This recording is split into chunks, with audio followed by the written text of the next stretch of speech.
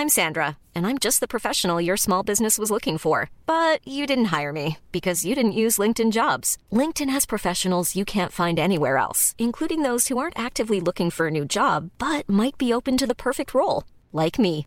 In a given month, over 70% of LinkedIn users don't visit other leading job sites. So if you're not looking on LinkedIn, you'll miss out on great candidates like Sandra. Start hiring professionals like a professional. Post your free job on linkedin.com/people today. Hello and welcome to Billboard's Latin Connection. This is your host, Leila Cobo.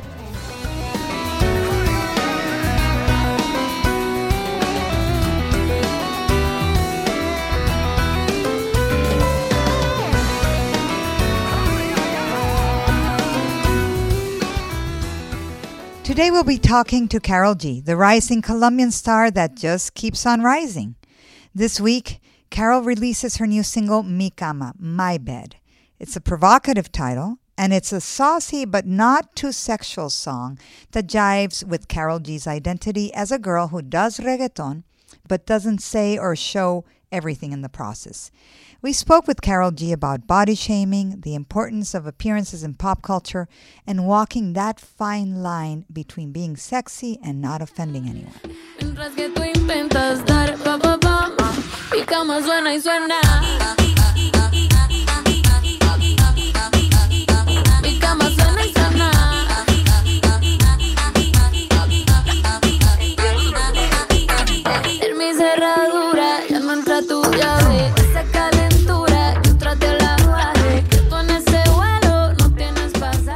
But before we talk to Karol, a look at the charts. This is the week of El Chombo. The Panamanian DJ revives after nearly 2 decades out of the Billboard charts thanks to Dame Tu Cosita, which translates loosely to Give Me Your Thingy. The song rises to number 1 on the Hot Latin Songs chart thanks mostly to streaming. Dame Tu Cosita was originally recorded and released back in 1998. But last year, it was used as the musical track to a video of a little alien dancing. The video gained traction and was picked up for distribution and promotion last month by Ultra Records. Since then, it's exploded, helped in part by multiple Dame Tu Cosita dance challenges.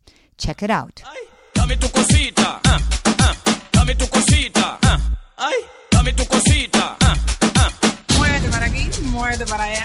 dame tu cosita, ay, toma. Cosita, dame tu cosita, ay, toma. And now, Karol G.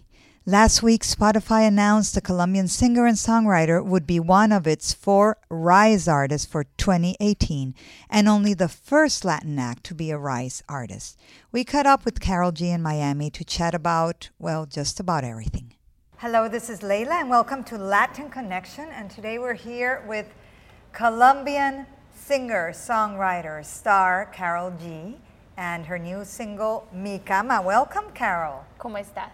Yo Gracias. estoy muy bien, ¿y tú? Muy emocionada con todo el lanzamiento de Mi Cama. Bueno, me gusta verte con un look un poquito distinto porque tienes el pelo corto. Bueno, yo. no es corto, hasta los No, hombros. sí es corto. En realidad es corto para lo que la gente me ha visto, es muy corto. Yo siempre lo traigo súper largo. Ajá. Pero en realidad este es mi pelo. Normalmente me pongo extensiones o me pongo una colita diferente o me gusta verme diferente, pero esta vez como que yo siento que qué rico lo real. Y lo real siento que está de moda, así que yo quiero mostrarme como soy y ando con mi pelito como es. Y andas con tu pelito así desde hace varios días. Sí, desde los hace premios varios- Billboard. Desde los Billboard salí en la alfombra con los premios así, me fui para el panel con mi colita cogidita pequeñita y así ando.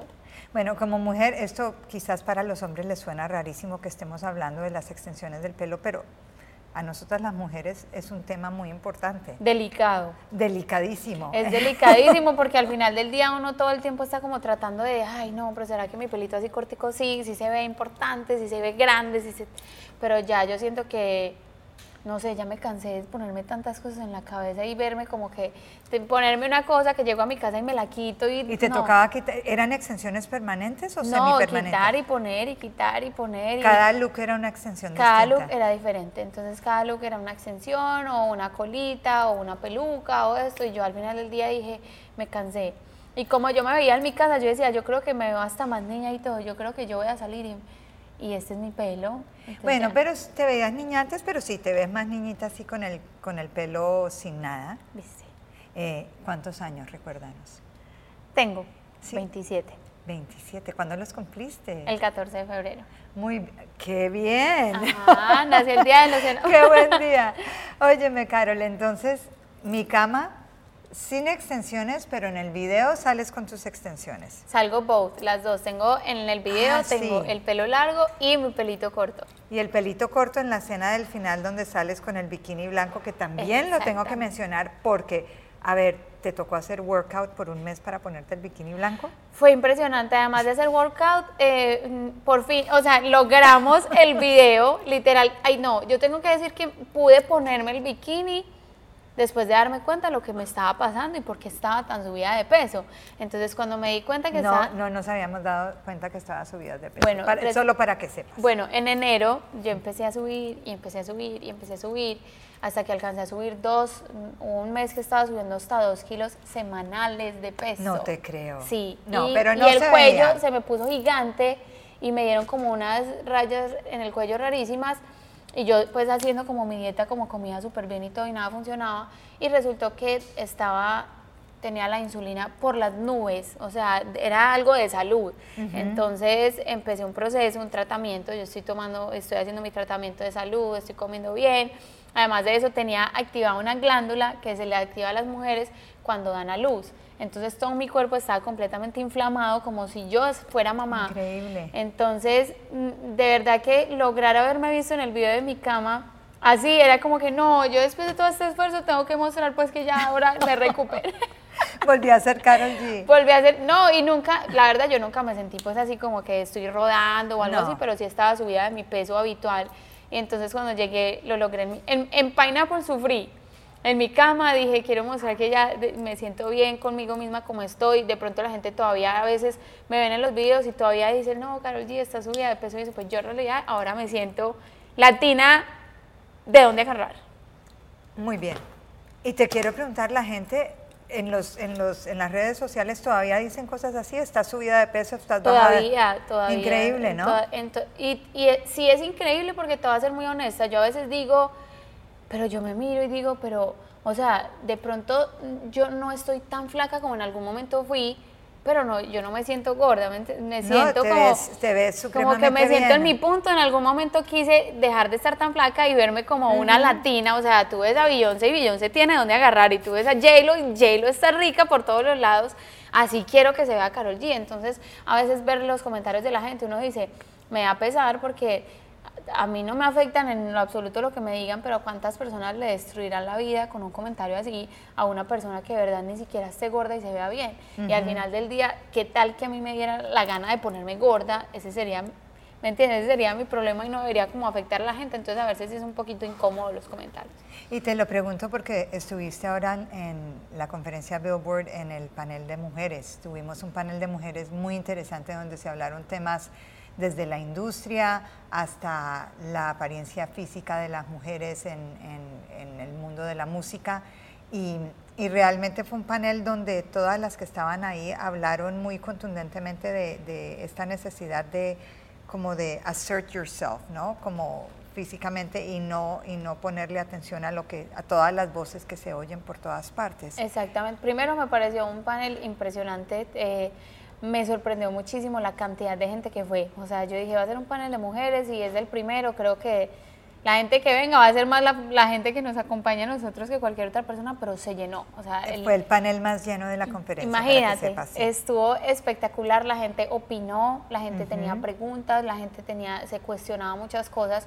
Entonces me pareció primero que esa fue una gran oportunidad de poder contar como lo que sentíamos y lo que pensábamos.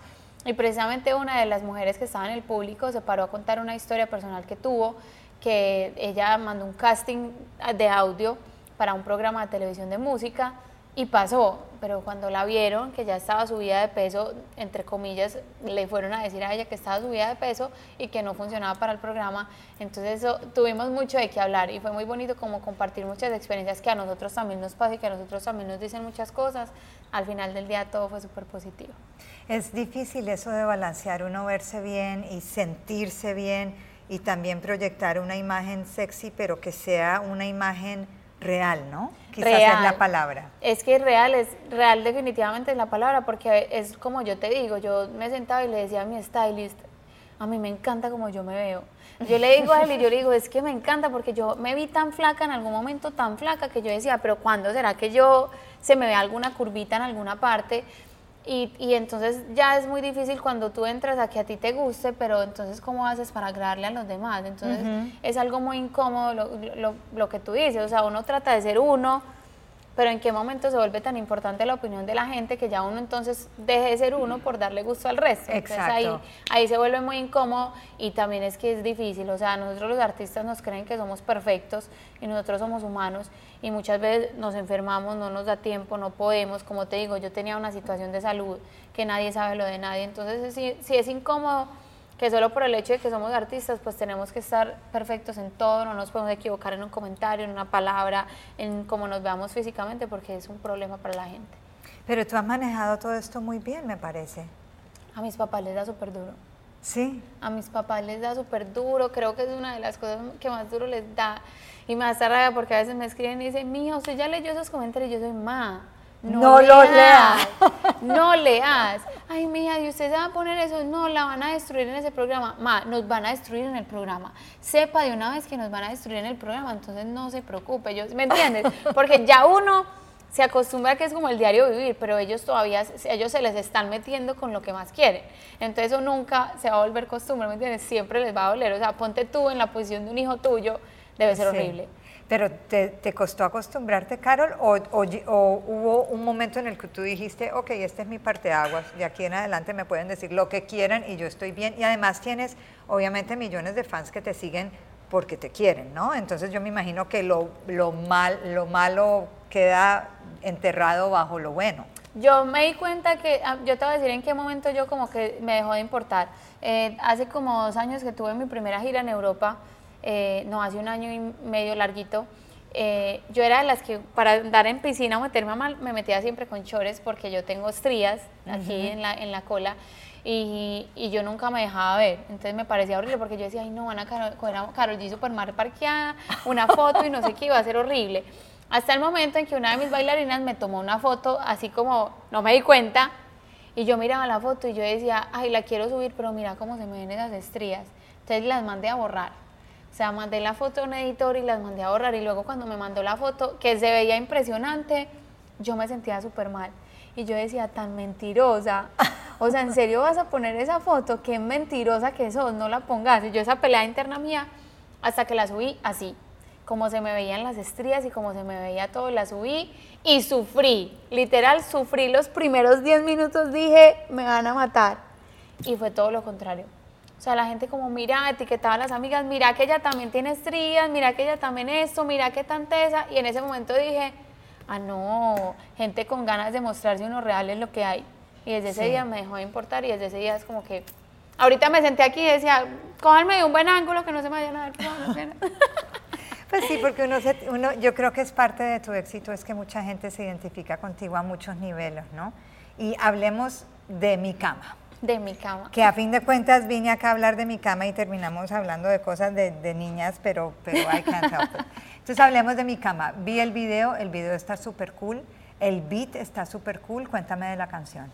Bueno, la canción, me parece que el beat es todo. O sea, desde el momento en que me la mostraron, qué rico que yo que tenía música para dedicar, música para uno sentirse empoderado, para sentirse enojado, bravo, para pelear, esta es una canción para bailar. Entonces me encantó desde el momento en que la escuché, que yo decía, es que literal es como yo me siento en este momento, que yo estoy estrenando relación, entonces estoy súper enamorada. No me digas, todo el mundo sabía esto menos yo. No, pero ya hace 1 año, ya vamos a cumplir 1 año, yo estoy súper feliz, entonces yo decía, no, cuando yo escuché la canción y la canción dice que como que le está diciendo al exnovio que él cree que yo me estoy muriendo, pero yo estoy aquí feliz porque empecé esta relación y desde esto Mi Cama suena y suena y suena, y yo dije, ay no, eso es lo que me pasa a mí. Y luego dije, yo quiero esa canción para mí, y es que de verdad, así como que nos debemos sentir todos, o sea, en realidad la pregunta estrella es, cuando usted está estrenando un novio, ¿qué pasa? No sé, tú dime. No, tú dime. No, porque yo hace rato no estreno novio porque estoy casada. No, pero cuando estrenabas novio, ¿qué pasaba? Ah, no, por la tangente no.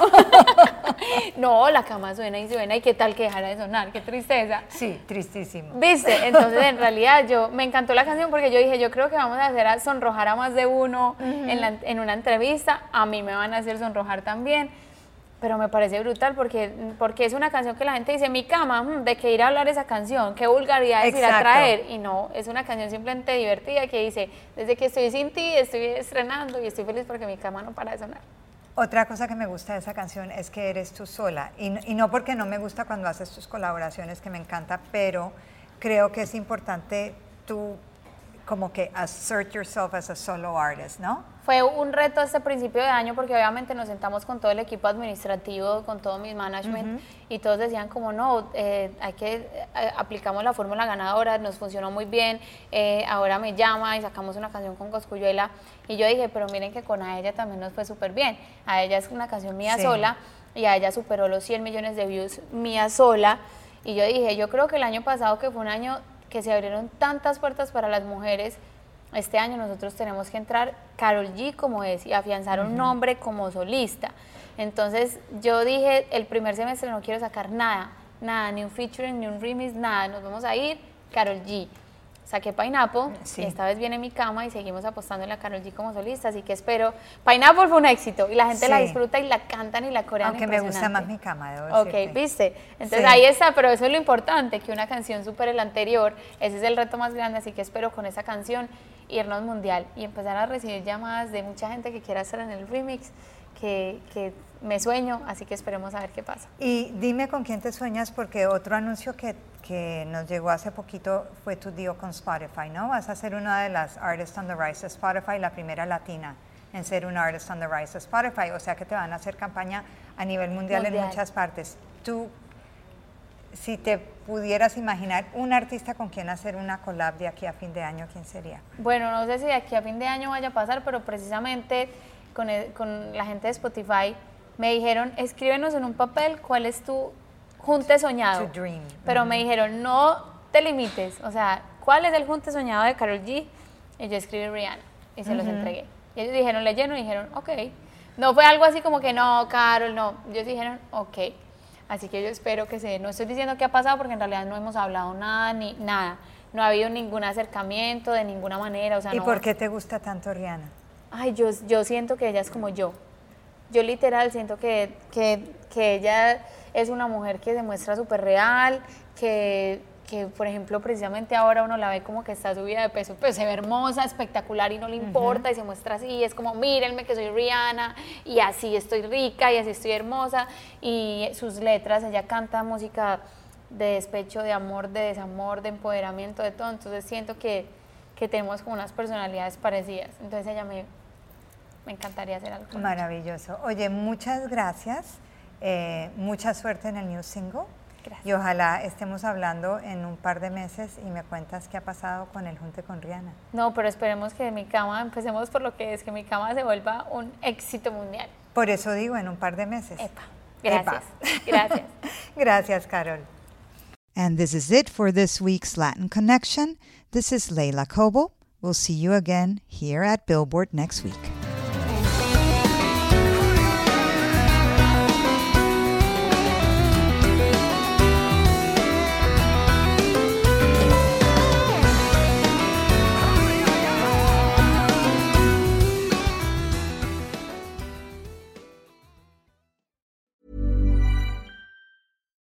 If you're looking for plump lips that last, you need to know about Juvederm lip fillers. With Juvederm Volbella XC and Juvederm Ultra XC, your lip look, whether it's subtle or bold, can last up to 1 full year with optimal treatment and no additional maintenance. Find a licensed specialist and see if it's right for you at Juvederm.com today. That's JUVEDERM.com.